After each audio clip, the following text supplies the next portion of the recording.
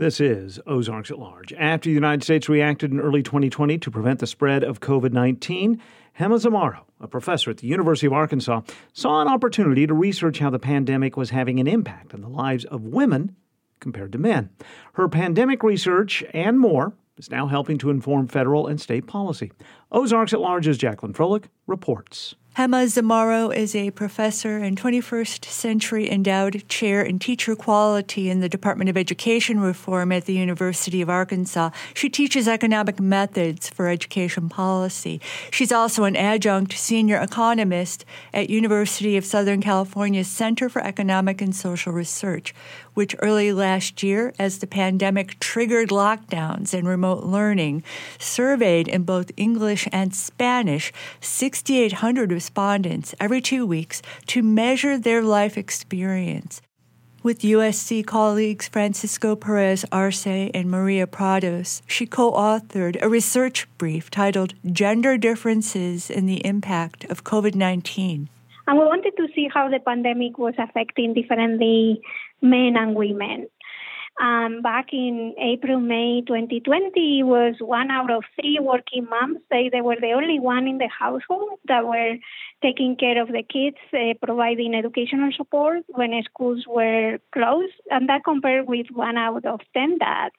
Then we followed them over time, and we saw that in the fall, things didn't get better. If anything, moms were even taking more responsibility. In the fall, it was about 45% of working moms said they were the only ones providing childcare and help with schoolwork, and the proportion of that remained the same. With only 1 out of 10 men reporting helping with childcare and schoolwork. So for those who were the only one providing childcare for their kids, we saw an increased probability of declaring that they have to reduce working hours or more transitions out of employment. And finally, we also look at how they were coping in terms of mental health, and we saw that also moms suffer, especially at the beginning of the pandemic, they suffer the highest levels of psychological distress during the crisis. Zamarro says psychological distress continued for women respondents with children compared to men as well as childless couples as they tracked respondents over time. The research is designed to inform policymakers at the federal, state, and local level, which is bearing fruit. The U.S. Department of Treasury cited the research in a ruling implementing the Coronavirus State Fiscal Recovery Fund and the Coronavirus Local Fiscal Recovery Fund established under the American Rescue Plan Act. And a Hawaiian county cited the findings in a resolution urging equity, inclusion, and social and economic justice principles in COVID-related recovery initiatives. I'm happy to see this. I think for what I have seen in the media and what I see coming out, I think there is a higher focus and a better understanding of the challenges that the working mothers, especially mothers of color and mothers from lower economic background, have been dealing with during this crisis. So I'm hopeful that some changes, it seems that it's making some impact. Further into the pandemic, Zamarro and colleagues surveyed 1,000 teachers to measure preferences about remaining in classrooms, building on previous research. In March 2021, we collected data through the RAND Corporation. They have a nationally representative sample of teachers, and we managed to recruit for our study above 1,000 teachers that took our survey. And we were able to compare the results for these teachers with some questions of the survey of teachers that we have collected back in March 2020. So we have the 2 points pre-COVID and after COVID. And what we find is that during the pandemic, teachers have become less certain that they will work a full career in the classroom.